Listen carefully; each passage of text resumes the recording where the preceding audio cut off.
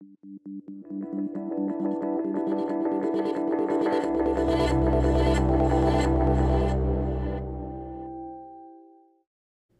world, I'm your host Bram Shank, and I cannot be more thrilled that Appleosophy Weekly is back for a very special post-Apple event episode. Get ready to unwrap the tech of today with us as we break down everything Apple announced at its jam-packed, spring-loaded event. Today I'm joined by creative pro and personal friend George Elias, and he's mainly here to balk at the lack of RAM at this event. George, how are you today? I am mildly upset at the new iMac, but at the same time, I'm understanding that the people who are going to buy it are not the my intended market. So, yeah, that's basically it. I'm doing all right. I don't want to say disappointed that Apple hasn't released a 32-inch iMac yet, because that's like they just released the Mac Mini, MacBook Pro 13-inch, MacBook Air.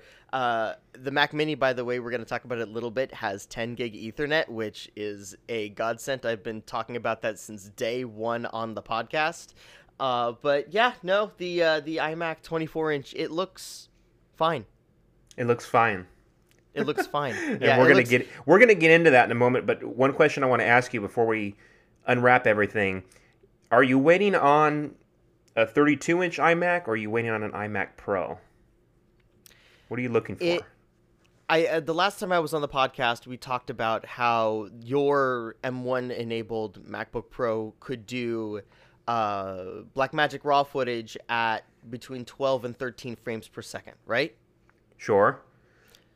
I am looking for a computer that can do at least 30. Well, if it can do 24, if it can do between 24 and 48 frames per second in rendering, that is the computer. I don't care what it's called. I don't care if it's named the Newton. I will get it. How would you feel if Apple released later this year, presumably, a 32-inch iMac with M1? It's gotta have the horses. It's gotta have the horses to back it up, or more apt for Apple, it has to be a new car. But you'd still buy it. If it was an iMac or iMac Pro, the name doesn't matter. Can I get my job done with it? But here's the thing: that's assuming it only has M1. Ooh. It's still, I don't want to say crippled by M1, because M1 is a blowaway. M1 is fantastic. It's just that it doesn't have it, like, after doing some preliminary testing, it doesn't have the horses for like a heavy desktop workload yet. But it'll be interesting to see, given the higher thermal ceiling, presumably, of the new iMac, what kind of performance M1's going to offer. And we're going to get into that. But first, I'd like to start at the very top of the event, where Apple released their new iPhone 12 not new, it's been out for 6 months, but this time it's available in purple. What are your thoughts on the purple, George? I kind of like it. I like the springy. purple. I like the purple. The one thing that it's kind of rubbing in our faces is that it's quarantine and the world has basically shut down. So it's basically reminding me of Thanos. It's like you don't have to rub it in. You don't have to rub it in that we're in quarantine. Like it's starting to feel like that period between Infinity War and Endgame. Well, you can tell that the new iMac, the new 24-inch iMac, is inspired by Thanos with that large purple chin. Yeah, but there aren't any cuts in it, so it's not a butt chin. So, purple iPhone, Apple's done purple phones before. This isn't anything new. It's kind of a mid-year rollout for them, as far as their mid-cycle. I wouldn't say mid-year. Mid-cycle rollout for them. In next 6 months from now, we can expect the iPhone 13, the 12S, whatever they end up calling it. So this is kind of just a mid-cycle launch in a new color. Again, Apple has done purple phones in the past, but this seems more lavender, whereas the iPhone 11 was more lilac. Or is it vice versa? I'm not a colorist. Neither am I, but it's a phone. It does incredible things. That's all that matters. See, you can tell what type of market someone is in based on how excited they are about the colors. Like, colors, that's cool, but like, what can it do? Like, I still to this day believe that the Mac Mini, the M1 Mac Mini, is the best, not just value, but the best computer that they have in their lineup right now. I like that it's, what would you call that? BOYS? Bring your own screen? BYODKM. BYODKM, bring your own display, keyboard, and mouse. There you go. Yeah. You need the whole works. But again, the Mac Mini still feels like the best deal in computing, especially if you can't afford an iMac. Yeah, well, it's the same. It's basically the same performance, or is it? Dun dun dun. I know, we're going to get to that later on in the show. Apple officially unveiled AirTags, and holy schmoly, we're finally here. I mean, I feel like we've been talking about this for 2 years. It's really only, a year and a half that we've been doing this. It's kind of one of those, if you're an Apple fan, it's one of those, finally moments. But now that it's here, I'm thrilled that it's here. Will you be picking some up I mean, you have a lot of equipment, George. Actually, like after looking at it, I mean, everyone's going to be comparing it to Tile, so I'm going to compare it as well. I need to see the range of it. I need to see the usability of it, but I probably will. I'm still going to use Tile for my keys just because I already have it and I don't want to waste the $25 that I paid for it. But for all of my bigger equipment, like I could see the Apple trackers I imagine that the range is going to be a lot higher and it's going to be updated a lot more frequently just because there are so many more Apple devices than there are Tile trackers. I was going to say, so doesn't that make the range virtually unlimited? I mean, if you lose it in the middle of the forest by proxy. Yeah, and that's for me. You have to wait till another iPhone rolls around in that same part of the forest. That basically is me. I could potentially lose stuff in the forest and then never return to go get it. But honestly, yeah, I could see myself using the AirTags. I probably would put some on my cameras or camera bags, but I would rather sew it into the bag than anything else, so that way people don't know I can track it. For sure. Apple's tagline for this is lose your knack for losing things. So it's an item tracker. It's nothing we haven't seen before, but it has that special Apple Touch. A 1-pack, just one AirTag, starts at $29, and a 4-pack at $99. Seems like a pretty good deal. Interesting thing about this device, it packs Bluetooth Low Energy, otherwise known as Bluetooth LE, and ultra wideband for precision finding. Now, I thought they were going to do something cooler with this, like an AR, sort of where you can peek in your own environment and see that it's right under a couch cushion. The precision finding works off of this ultra wideband technology, like what we see with handoff for the HomePods, where you can literally tap your phone on top of a HomePod and it drops the song into the speaker, or at least it feels that way to the user. This ultra wideband stuff, I'm really excited about it. This precision finding thing, again, isn't what I thought it was going to be, but it's still pretty cool. It kind of has this little arrow that gives you haptic feedback, leads you in the direction you need to go to find it. And we've seen some early reviews over at CNET and The Verge in particular, and they're saying that it works pretty well. I mean, it's a tracker. Like the revolutionary aspect of this, in my opinion, is the fact that Apple went with a coin cell battery instead of like a built-in or a non-user replaceable battery. That's just there's hope. I totally expected a non-user replaceable battery on this thing, or an Apple branded battery that they only sell in packs of 4, and it starts at $49. Yeah, honestly, that's what I expected. That is a step in the right direction, honestly. That's if there's anything to be taken from that from the AirTags release, it's definitely that. Well, in this device, despite having a replaceable battery, again, it's that standard watch/mini flashlight battery, that CR2032 coin cell battery. In addition to this battery, which is expected, according to Apple, to last a little over a year. It'll notify you when the battery is getting low so you can replace it before it's dead and you lose your things forever. In addition to that, it's also packing, in addition to that CR2032 coin cell battery, that watch battery, flashlight battery that we're all familiar with, it has this unique 2-finger push and swivel thing. It's like a lefty-loosey thing that you do on the metallic back, that shiny back, and then it opens and then you can replace the battery, which is really cool. And now Apple is saying this battery will last a little over a year. I'm pretty impressed with this. It's still distinctly Apple, and Apple's all about the upsell. So in order for this thing to really be convenient, you're going to need to strap it to something. Not a lot of people are just going to want to throw it in their bag or in a little pocket. They're going to want the strap. They're going to want something for their keychain. And again, Apple's all about that. They have a range of accessories ranging from key rings, everything else. Um, Belkin is also in the game, and they're offering some cheaper accessories. They start at $13, which is pretty interesting. Are you gonna attach this to your equipment, George, and use sort of like straps, or do you think you just glue it on there? Honestly, I'm just gonna get some duct tape and call it a day. I was just gonna say that. I'm saying Either George, that, knowing George. yeah.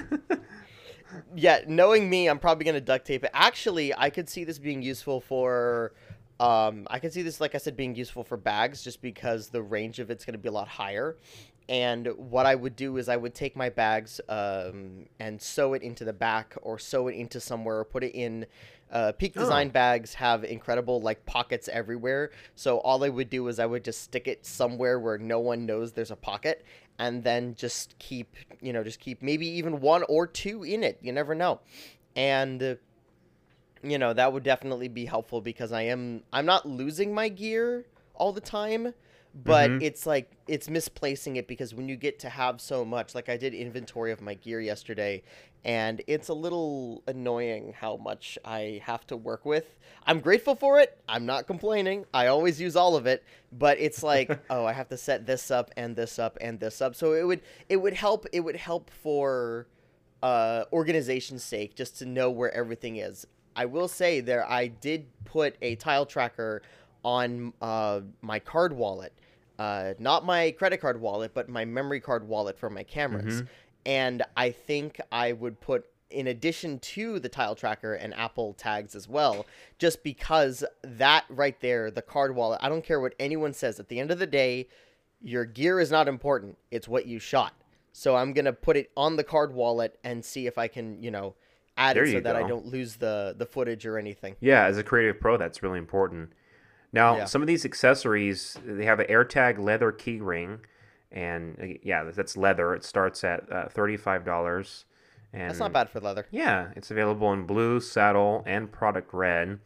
They have an AirTag loop. This is like a luggage loop, and that starts at $29, and it's I like how polyurethane. it looks. I like how it Yeah, looks. it's like the Yeah. smart cover material Yeah.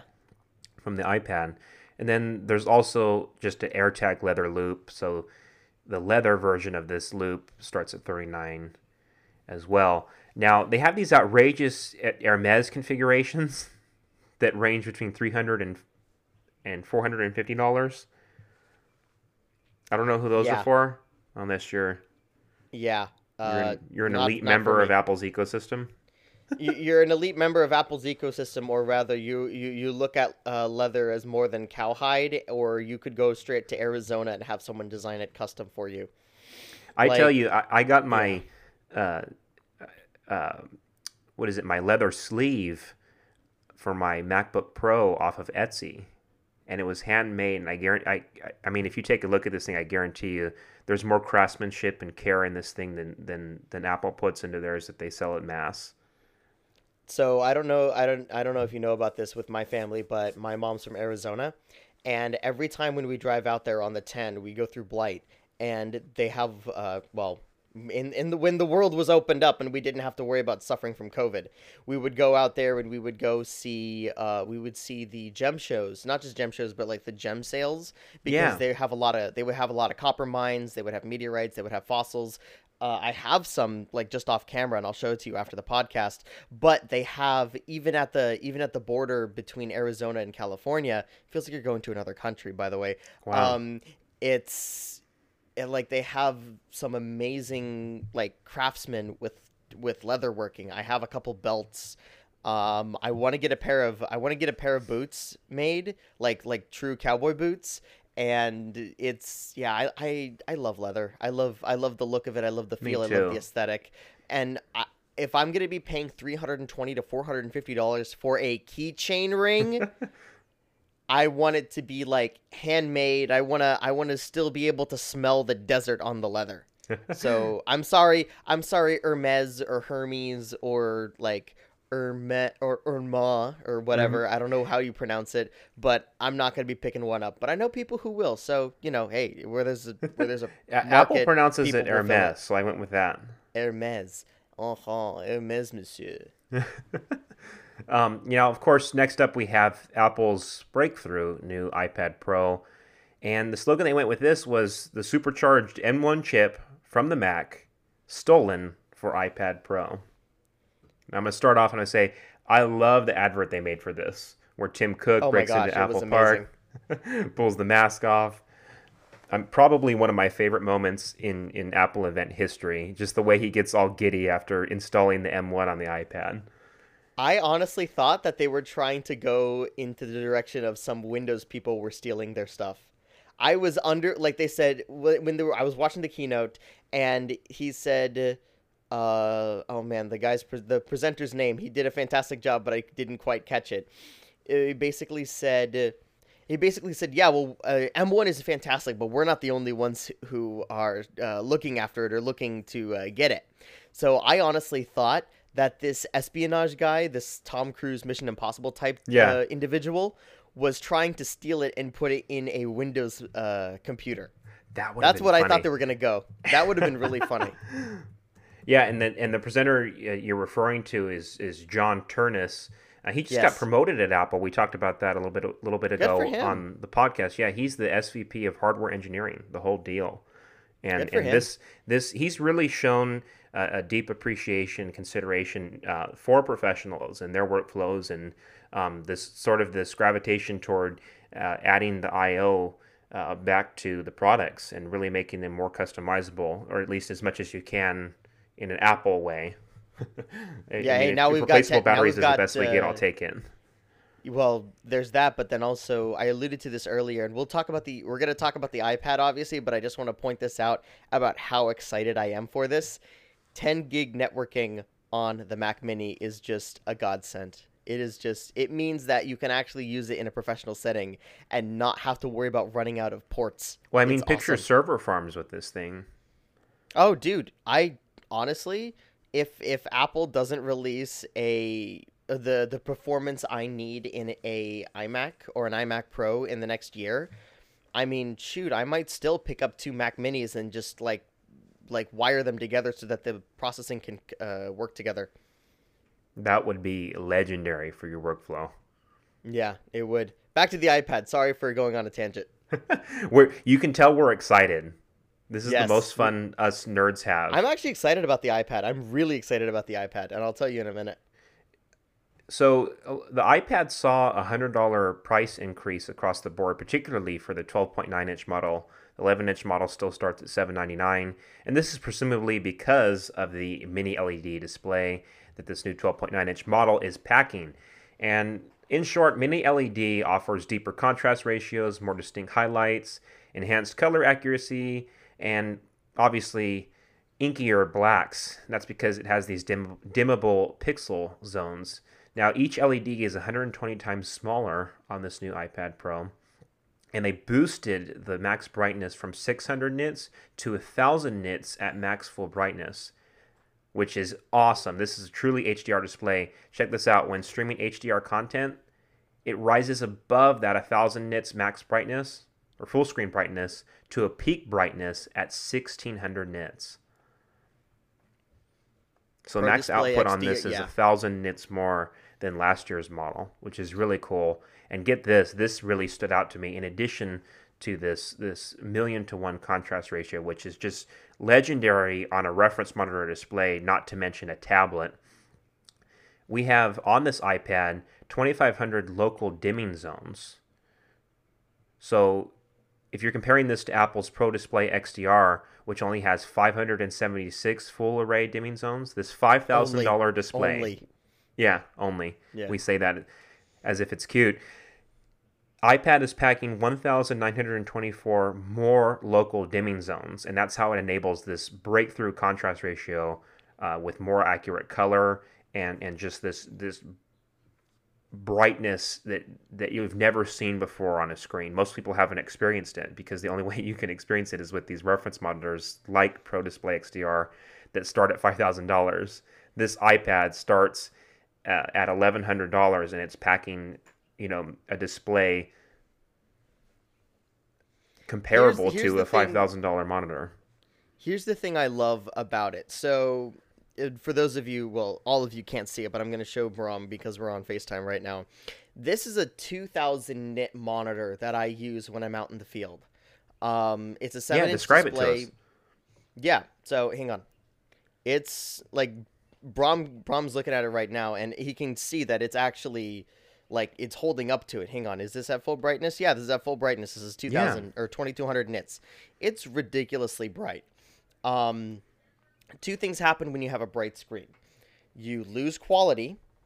Quality meaning like the depth in the image, and battery life. Oh, actually three things, because you also have heat. So heat, battery life, and picture quality. Because just because you're cranking everything up to be that bright, it doesn't necessarily mean that the whole image is going to benefit from it. You can get a lot of bleed through. You can get barn dooring. You can get barn dooring or stage lighting. I don't know what it's called for displays, but I say stage lighting is usually the classic term for that, but where you get that light bleed. Yes.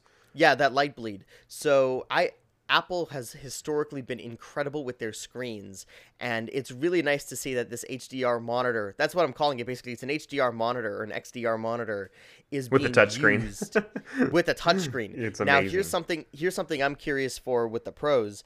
Would we be able to use is it called Air Display? I don't have an iPad, so I don't know. Is it called Air Display, where you're able to like sidecar? For sidecar, yeah, I believe. Would you be able to use sidecar?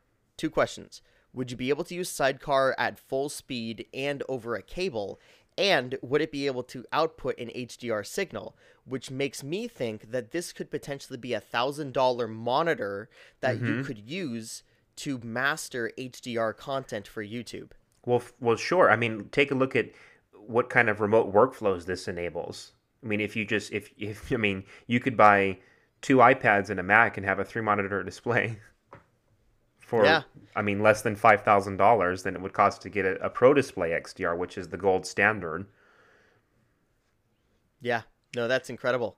That's absolutely incredible. Yeah, and I have some friends who are going to tell me, what is it? I think it's the Atomos Neon. I think they're going to tell me either Atomos Neon or Flanders Scientific monitors are like going to be better on paper. Again, I've talked to every professional. I think we've established this on the podcast. Professional users of Apple products are quite possibly the most annoying people on earth, and I am one of them. So they're always going to be complaining about it. I'm just really excited about this. I'm actually surprised that this computer is only what is it? This computer. What am I talking about? What's a computer, George? iPad. What's a computer? I don't know anymore. Oh my gosh, it's whatever you use to get your job done. There you go. This iPad is only $100 over because, Brom, I think you're going to go over the next highlighting feature. It is equipped with Thunderbolt. Yes, and so to kind of transfer to that, USB-C on this thing, this new iPad with M1, 5th generation 12.9-inch iPad Pro, is packing Thunderbolt support. That raises the data transfer speed from 10 gigabits to 40 gigabits per second. And what's cool about this is you were asking about using it as a monitor, just like a 13-inch monitor. Apple mentioned on stage that it can, in fact, drive a Pro Display XDR at 6K resolution. Which is awesome. Which is absolutely breakthrough for pros. Awesome. Well, it's not just that, because I have Thunderbolt hubs from CalDigit, and I absolutely love them. They've been the most rock-solid hubs that I've ever used. Better than Belkin, better than OWC. I don't know why everyone likes OWC so much. But they are absolutely incredible. And the fact that for $230 or $180 if you get them on sale, you can get a Thunderbolt 3 enabled dock that has four USB Type A ports, 5, one Thunderbolt, two USB-C ports, a headphone jack, and a mic jack, an SD card reader, gigabit Ethernet, and does it have? I think it has optical audio and like 4K 60 out. Like that right there with an iPad. Shoot, I think I sold myself on it. Hang on, I might have to get one. George has to take a step back for a moment. Yeah, I have to stop because I have other purchases I have to make. But dang it, that iPad. George just cut himself and now he's bleeding in 6 colors. Exactly. all the Well, colors no, of the rainbow. I'm only bleeding in 5G. Not until you get your vaccine, George. Yeah. Oh, right, Okay. right, right. I won't have 5G until I get the vaccine. That's Okay. correct. I'm 5G enabled. You're not yet. So slow down. I'm stuck on wired networking. Yeah. You're ancient. Okay. So thickness of this new iPad. This is where the fanboys like me start getting a little angry here. 0.5 millimeters thicker, George. What am I gonna do? You're gonna get those muscles up so that you can carry zero point 0.5 millimeters. And what is it? 41 grams extra? Yeah, it's 41 grams heavier. I mean, how am I gonna? That's gonna take some training at the gym, dude. Because this is gonna be very fatiguing for me.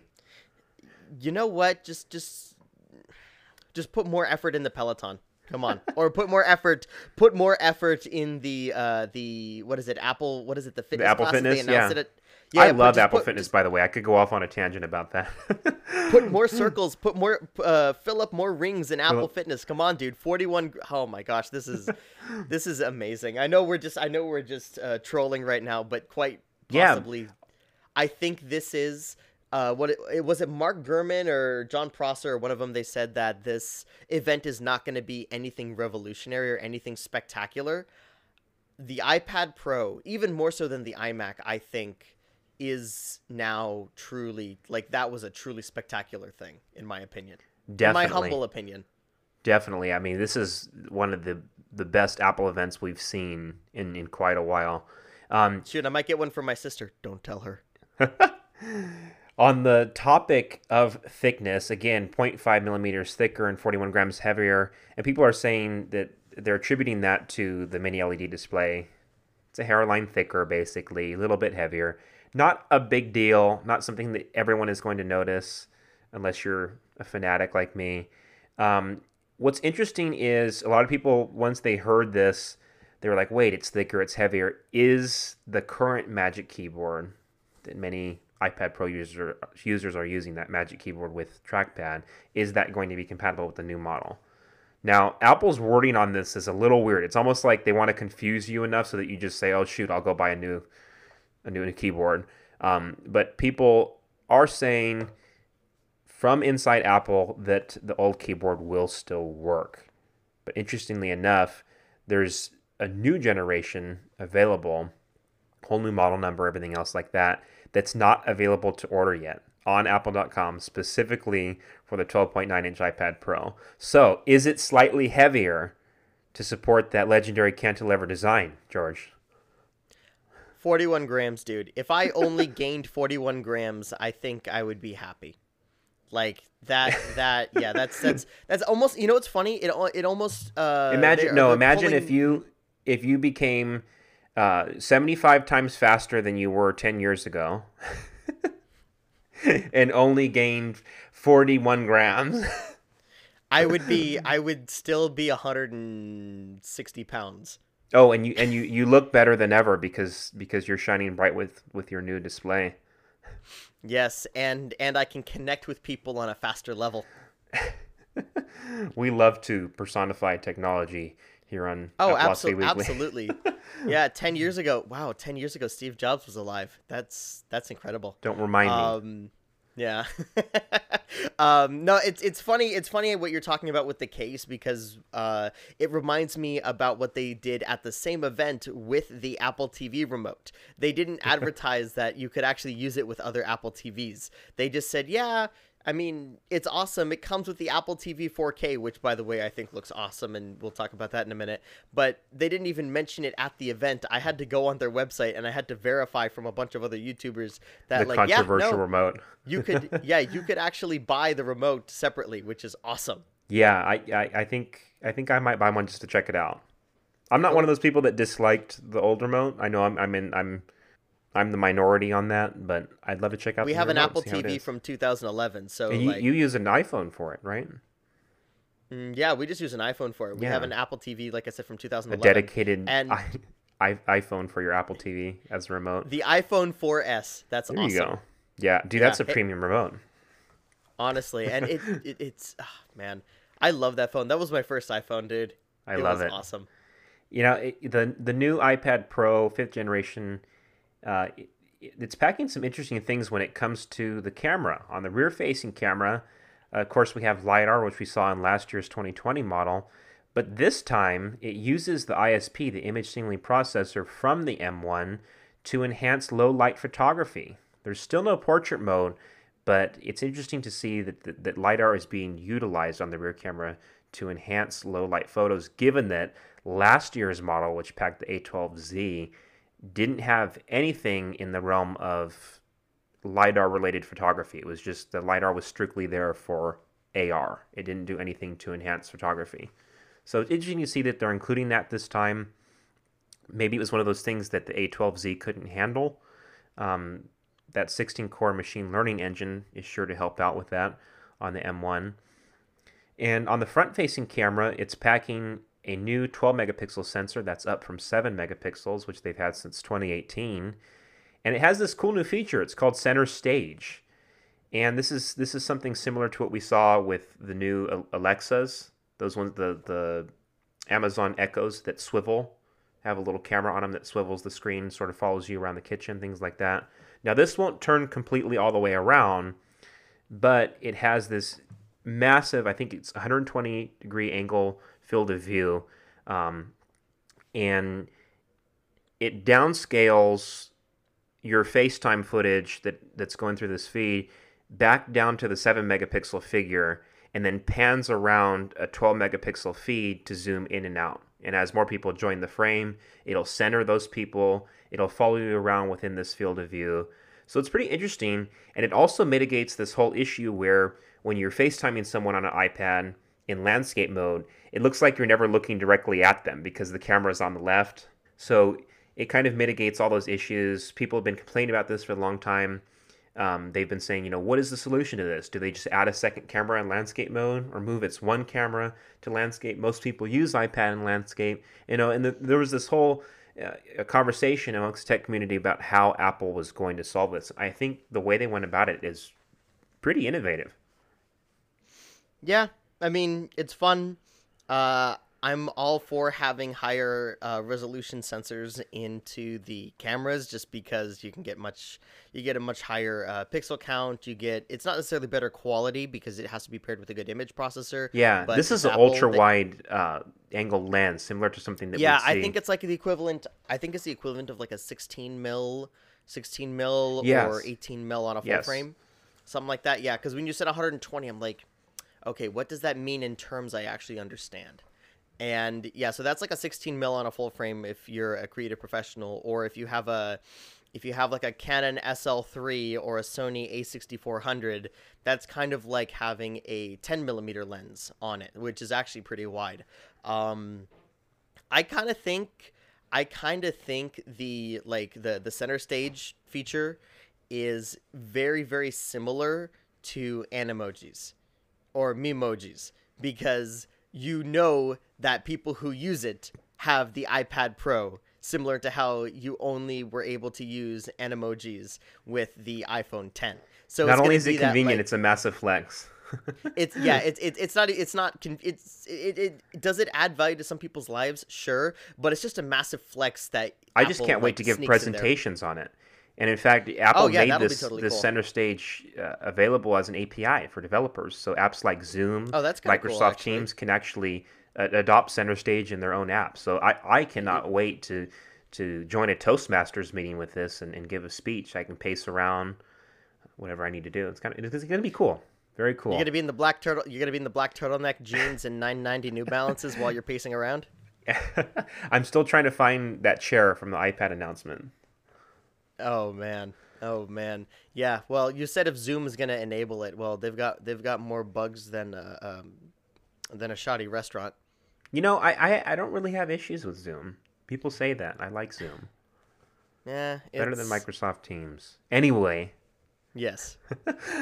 The boys up north, George, and I can say that because we're coming to you from Southern California, SoCal Life.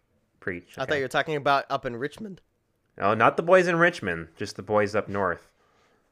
The boys in Cupertino. They've been a little bit sneaky this past decade or so about RAM in the iPad. They don't like to disclose it. They don't like to tell us how much RAM is in the new iPad. We have to wait until Someone takes it apart. Usually I fix it, and then they tell us how much memory we can expect to have in an iPad. But now that the new iPad Pro has an M1 chip in it, a Mac chip, Apple has decided to, for the first time since the iPad's inception, disclose the amount of RAM that it has, right? So here's the breakdown. Models at 128, 256, or 512 gigabytes are packing 8 gigabytes of RAM. And then models packing 1 to 2 terabytes are packing double, 16 gigabytes of RAM, which to me is, right now, especially with how great the memory management is on iPadOS, overkill for a tablet. Not to say I'm not in love with it, but right now, given the current stage of iPadOS, it's overkill. So unless they bring Pro apps to iPad at WWDC, which I'm crossing my fingers for, it's really, you're never going to reach the ceiling with this, especially 16 gigabytes of RAM. I think it's awesome. I don't think it's overkill. I think it is future proofing. Yes. And you could have, like, look, my iPad Air, first generation, it died because I dropped it one too many times. And I probably could still fix it. That thing came out in what, 2014? Mm-hmm. Yeah, 2014 for the iPad Air. And it still worked up until like 2 years ago. Shoot, the iPad 2. The iPad 2 with its 30-pin connector. I still use the iPad 2. Yeah, my mom has hers and it still works. Like, these devices, say what you will about right to repair, which is a hotly debated topic. But if you, like, the performance and the specs of the computer and of the iPad themselves actually can hold up. And iPadOS, a lot, very similar to Mac OS, and actually more so to Linux in this case. That right there, they have incredible longevity. My 2011 MacBook Pro is still kicking. I had to hack it a few times. I had to put some new firmware in it, but a 2011 MacBook Pro 10 years later is still usable as kind of like a web access computer. Like, it can watch YouTube videos. It can do an e-machine. It's a glorified e-machine. It's a glorified e-machine, but it's an e-machine that for the first 5 years was going toe-to-toe with professionals with 4K video. Which says a lot. Yeah. Which says a lot. And the fact that it has 8 gigabytes of RAM on an iPad, it to me is incredible. 16 gigabytes is phenomenal. And now I'm looking at it as a workstation, because it's like, okay, I've got 16 gigs of RAM. That's same as my laptop. But because iPadOS is a lot better with memory management than a 2012 MacBook Pro running an i7 that cooks eggs, it's i7s cook incredible. eggs for a living. Yeah, basically. But Intel. No, I'm excited for it. I'm genuinely excited to see that there's 16 gigs of RAM in an iPad. Well, and I like what you said about future-proofing these devices. People hang on to these devices for quite a bit, and you come to expect a certain level of performance from something that has Pro in the name. And I think by adding M1 with 8 to 16 gigabytes of RAM is totally worthy of that Pro name. Again, I like what you said about future-proofing it. If you're going to spend computer money on an iPad, it deserves to last quite a bit, and that's kind of what I've told people. It used to be, and iPads are still wildly more affordable than most computers. Given that it now packs M1, it's faster than 99.9% of PCs on the market, and you're still paying a lot less. One of the things that stood out to me in particular, and this is the last thing we're going to talk about regarding the new iPad, apart from the white keyboard, which don't buy it, that's going to get so dirty. Speaker grills on the 12.9-inch model decreased. They went from 17 holes on last year's model to 11 holes on this model. Again, on the 11-inch model, it went from 13 holes per speaker to 8 holes this year. Now, iPad has legendary sound. It's always been that way for the Pro models. Do you think this is going to affect sound quality, George? Did they stick a larger driver in there, or why are they doing this? Are the holes themselves larger? That's my first question. It's hard to tell, even renders. We'll have to get it in hand to see. Yeah. Because I sound's really just honestly, about pushing air, right? yep. And quite frankly, I do not care. It could have one giant hole in the back as a subwoofer. Dude, imagine. One giant hole in the back as a subwoofer for an iPad. And honestly, I would be happy. It's just, if you're going to be editing, you're going to be using a good pair of monitors or a good pair of headphones anyway. So, that's cool. Your Thunderbolt enabled headphones? Yep. No, you're going to be daisy chaining that.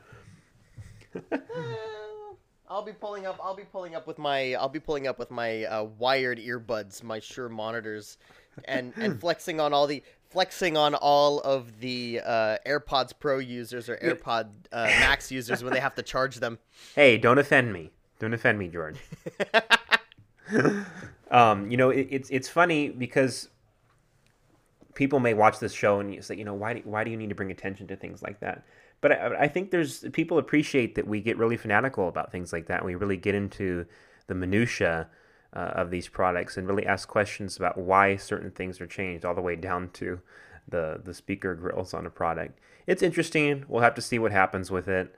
So the Apple TV was just released, the brand new Apple TV 4K, and it's packing an A12 Bionic, not an A12X.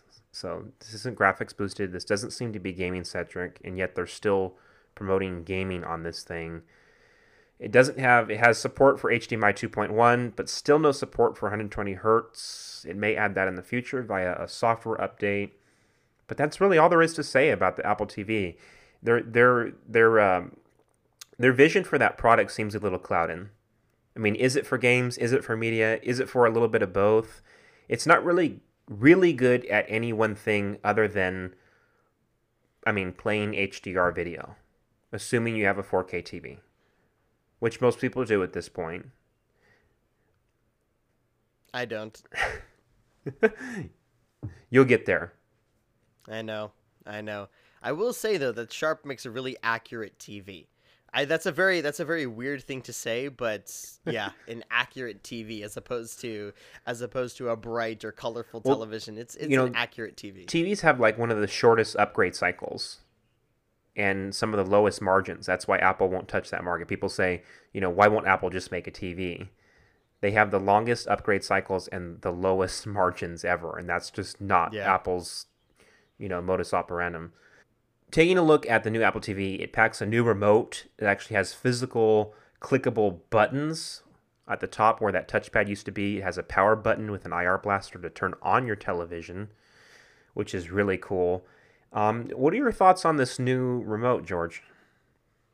I don't want to say I wasn't a fan of the old remote just because I've never used it on a daily basis. I've only seen it demoed in the Apple Store when we used to go out in the public in the real world. When we used to be out and about. Yeah, for the first time in forever. No. The new Apple remote actually looks a lot nicer. And for me, it's like I can imagine how people can get annoyed and upset with not having enough buttons and the touch screen or the touch pad and nothing.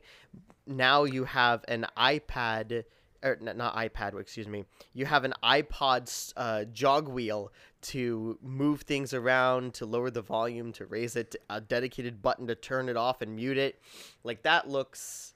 Well, what I will say useful. Regarding the new remote.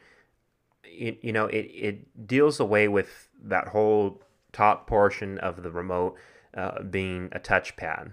And let me tell you, back in 2015 when they released that with the multi-touch pad on a remote, I thought, wow, this is revolutionary. They're bringing their precision multi-touch technology to a remote, so you can freely flip through content.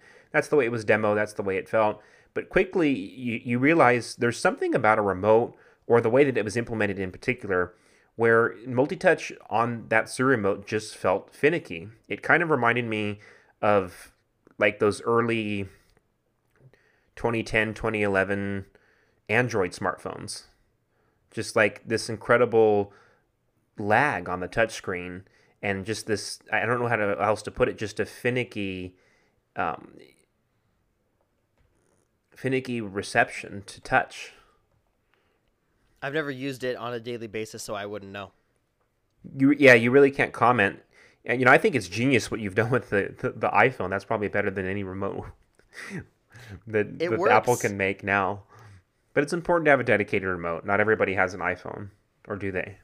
At this point, Yeah, well, for me at least, I don't throw out my old tech. I fix it or I donate it, everything has a and purpose. everything has a purpose. And I kept my iPhone 4S because it was like obviously because it was my first phone, Mm-hmm. and it was my first iPhone. Excuse me, not my first phone. The first iPhone I had, and I love it. So it's sentimentality to it as well. But also, like I was alluding to it earlier, that was the first, or that was the last phone I think. Yeah, no, it was released the day before Steve Jobs died. So there's kind of like that, like Like a it's a sentimental value to vestige. it. Yeah. Well, not necessarily sentimental value, but it's a vestige of an era that completely revolutionized the whole like That's a lifestyle really and eloquent way of computing putting it. brand. Yeah. I love that.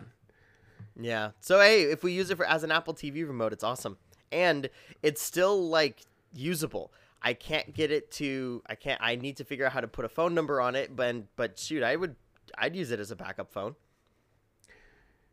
Now, it's important to note that this new remote that Apple created specifically for the Apple TV 4K, you kind of alluded to this earlier, it's not exclusive to just the Apple TV. You don't have to buy a new Apple TV to get this remote. It is sold standalone, and it works with Apple TV fourth generation and later. And it starts at $59, which Chromecast, the boys over at Google, were kind of poking fun at that. They're like, well, this remote costs more than our Chromecast, our whole player. Yeah. I mean that's Apple for you. It's probably gonna last like 5 years though. The remote minimum. Now, moving forward, we're going to take a look at the new iMac, and this was arguably the star of the show for Apple's event. Now, it comes in a range of colors: blue, green, pink slash red. We're going to get into that in a moment. Silver, yellow, orange, and of course that legendary purple that we saw on the iPhone 12. Now, what are your impressions of these colors? It's quite controversial. The design in general of this computer is controversial, but just colors. What do you think? I think they're good. I personally think that they should have made the front of the computer the dark portion and the back light, just because But then it wouldn't match the stand. change the color configuration. Shoot, Yeah. make the stand dark. Yeah, but accent colors are in. That's what the kids are doing, George. The Yeah, kids like yeah, that. yeah. Yeah. Uh, no, the colors are nice. And on a technical level, look, I don't know why everyone is complaining about how the iMac looks versus, oh, I love it, I hate it.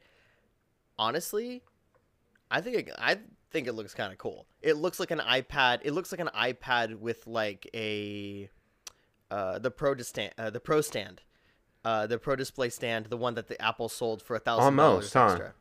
Yeah, it looks it. That's what it reminds me of entirely, and I'm very happy that it comes with a VESA mount. Which, if you don't know, a VESA mount is the thing that you can like connect a TV to the wall. It comes like you can get a VESA mount version of the iMac. Honestly, that looks cool. That looks absolutely cool. I can see it being used in schools. I can see it being used with families as long as they get it with a certain configuration, but we'll talk about that in a minute.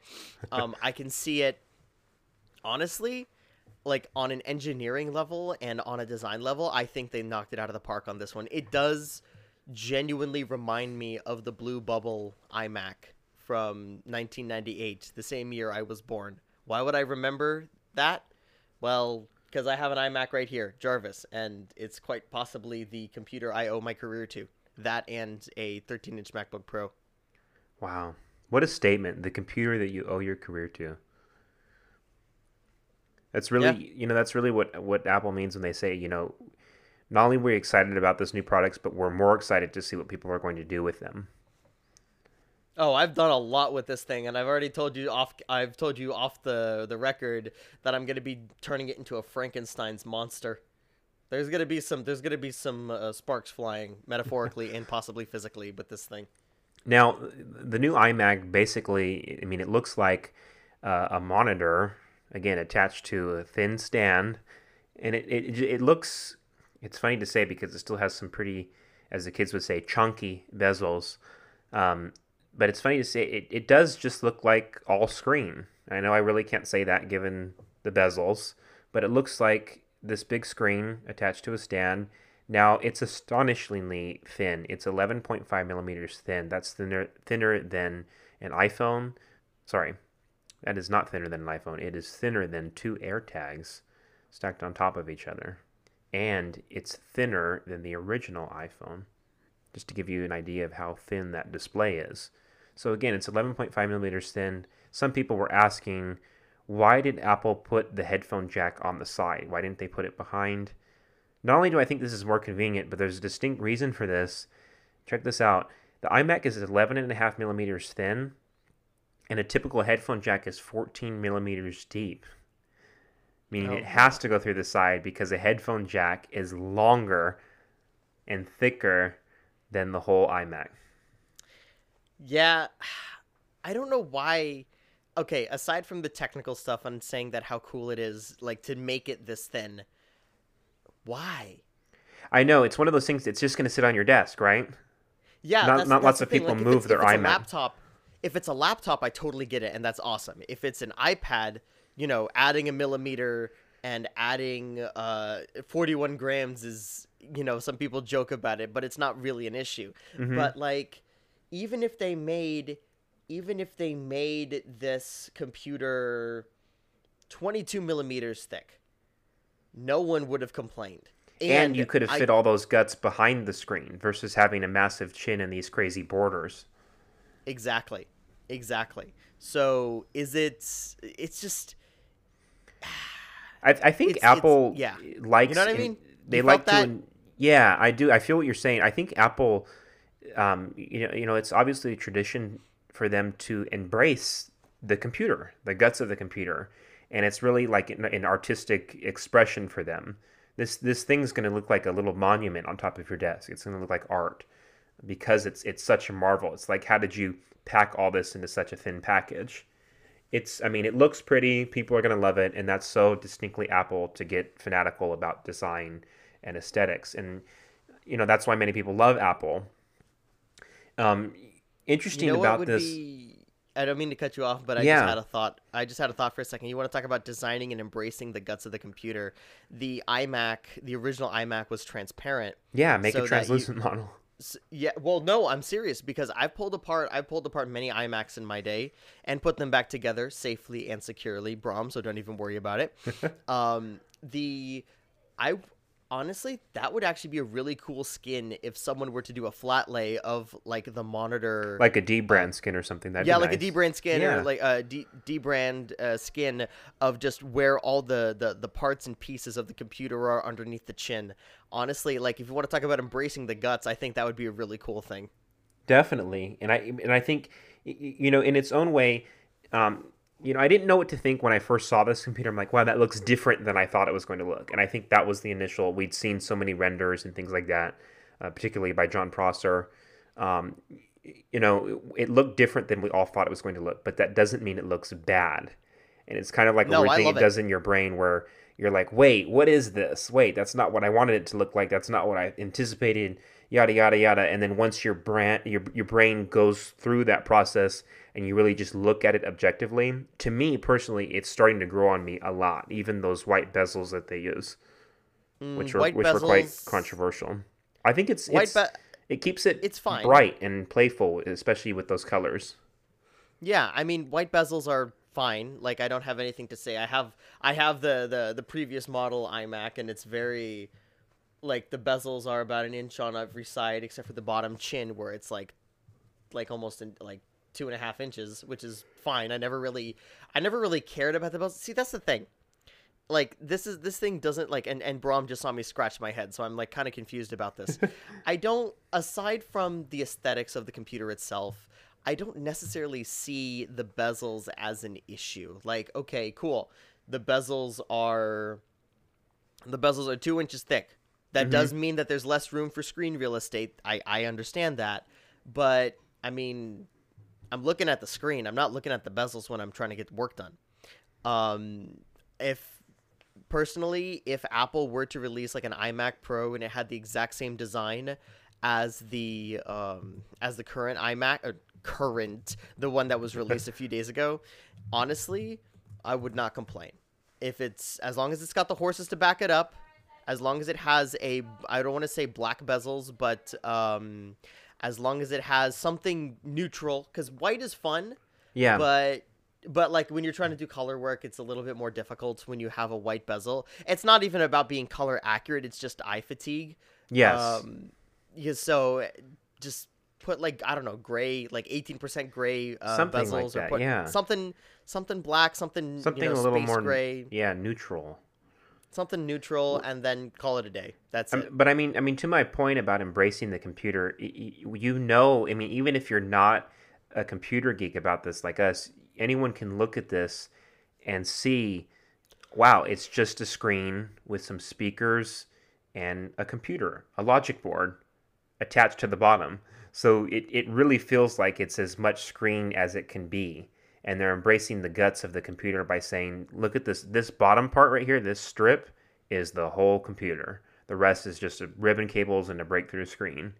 And it's kind of interesting to think that anyone could look at this, whether you're a nerd or not, and say, wow, that's the display and that's the computer. Those are the speakers. And all you have to worry about is using it, powering it on. It's kind of like a modular approach.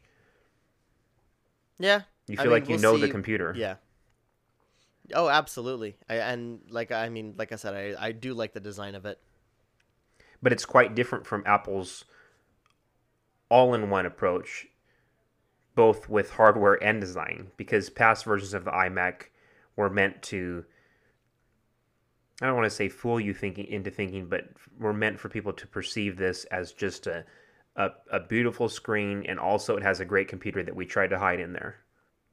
I can kind of see that, especially with the external power supply. Yeah, it was they wanted people to embrace a wonderful screen.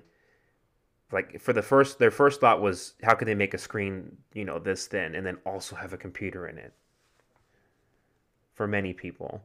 But, after over 12 years of not changing its design, people were highly anticipating this new iMac. Lots of people that were in the market for a 21.5-inch iMac and didn't want to go with Intel i3, which is laughable. That's insulting, using that anyway. Now, here's the thing, George. Apple is touting a baseline configuration for this iMac that doesn't have Ethernet, sadly, and it starts at $12.99 for a 256 gigabyte SSD, solid state drive, and 8 gigs of RAM with a 7-core GPU instead of the other binned 8-core GPU that we see particularly on M1. Now, before we get into the RAM, which I mean, I want to laugh out loud that they're packing 8 gigs of RAM, only 8 gigs of RAM in 2021. I mean, it's a total joke, totally laughable, even at this price point. I want to add that the M1 that we see in an iPad Pro is still packing that 8-core GPU. So theoretically, if we're just looking at this as specs on paper and we're not looking at things like thermal design power, theoretically, if you were to buy an iPad, whether it's a new iPad, whether it's an 11-inch or a 12.9-inch model, that iPad will overpower your iMac, given that extra GPU core. Which, I mean, is kind of sad considering how much money you're spending and the fact that it's a desktop. We'll have to wait to see benchmarks. But, aside from the 8 gigabytes of RAM, which I don't know how much, attention you want to give to that, given how disappointing that is. What do you think? Let's look at this for a second.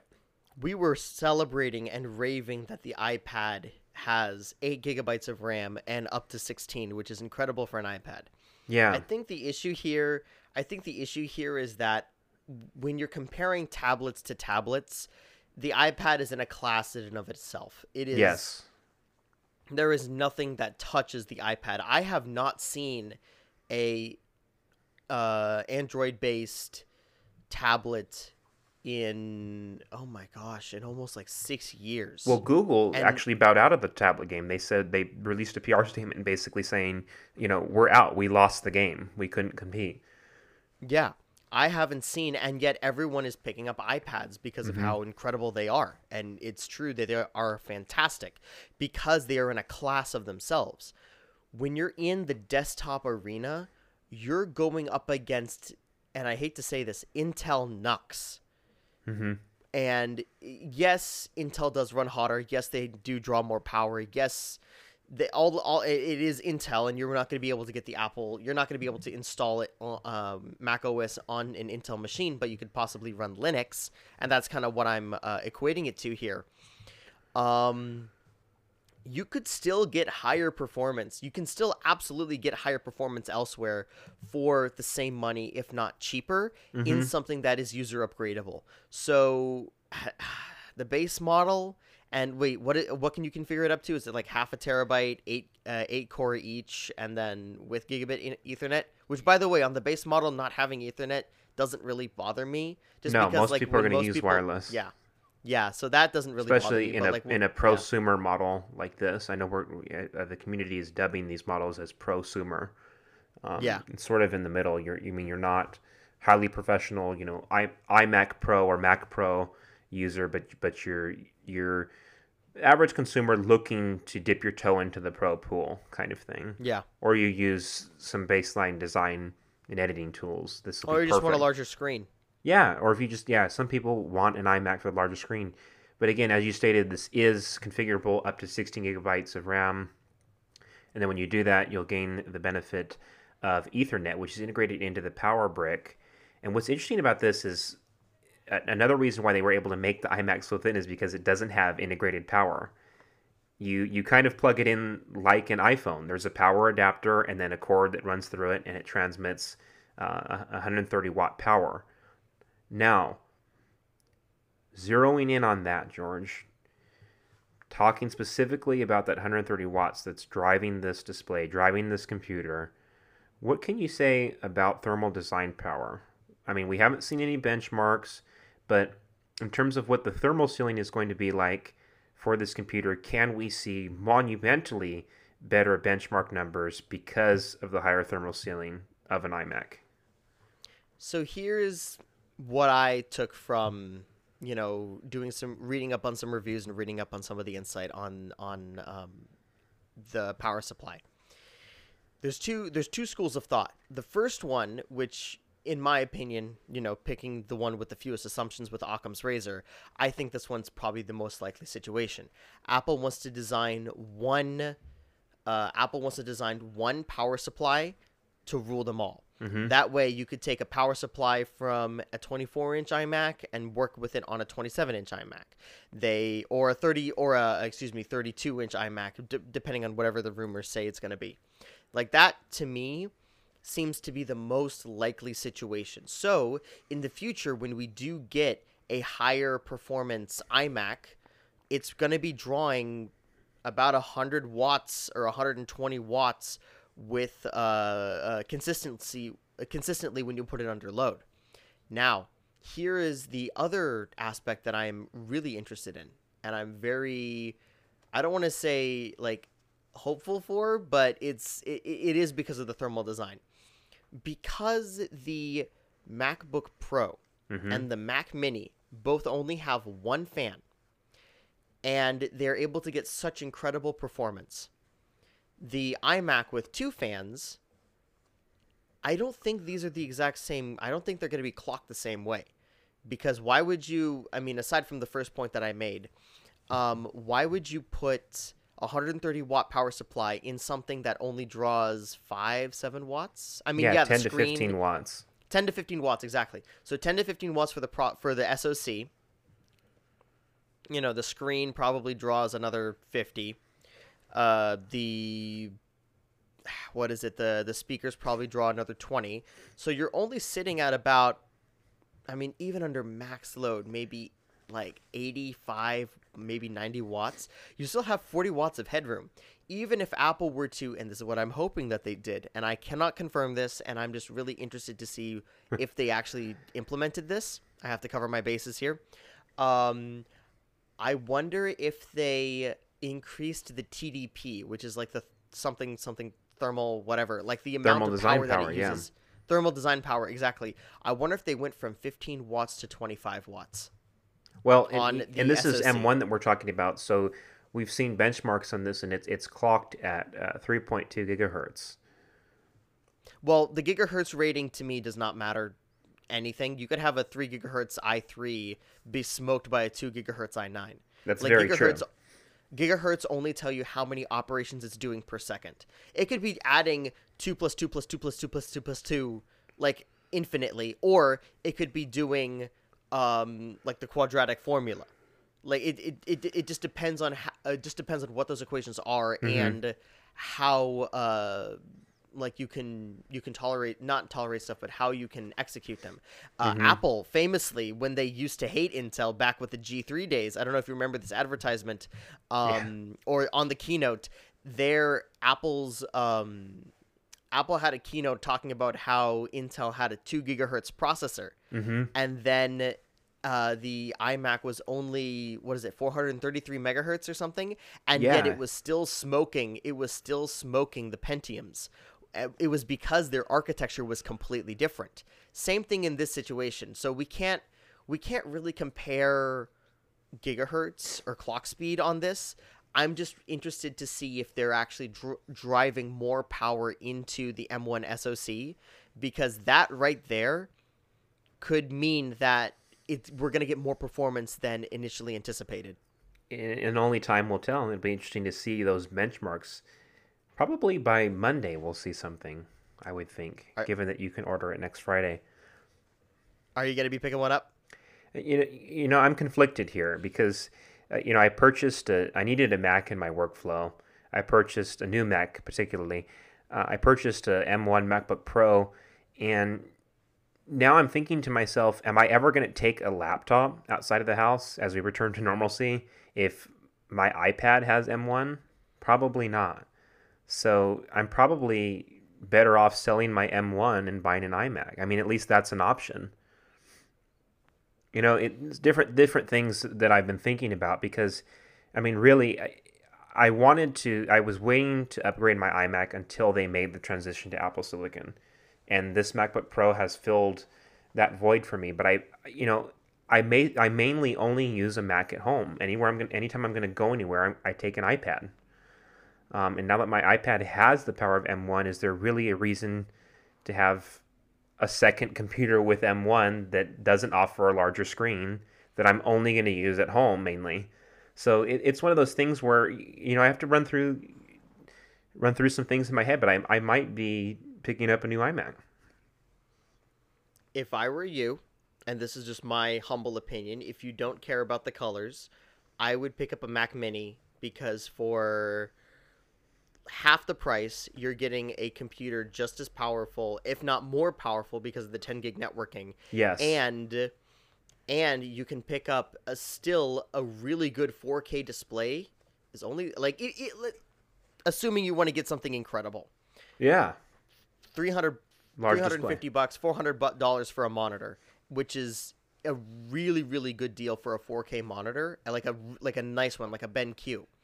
And then plug it into your Mac Mini, and then once you upgrade your system, let's say you upgrade to let's say the 27-inch iMac becomes available, and you say, I need that. You have 2 monitors now, and you have a Mac Mini you could double as an Apple TV. That's just how I would do it. Because then you're spending the same amount of money and getting better performance. That's definitely a smart option, because it's expandable. And like you said, we were talking about earlier, finding uses for older products in your workflow.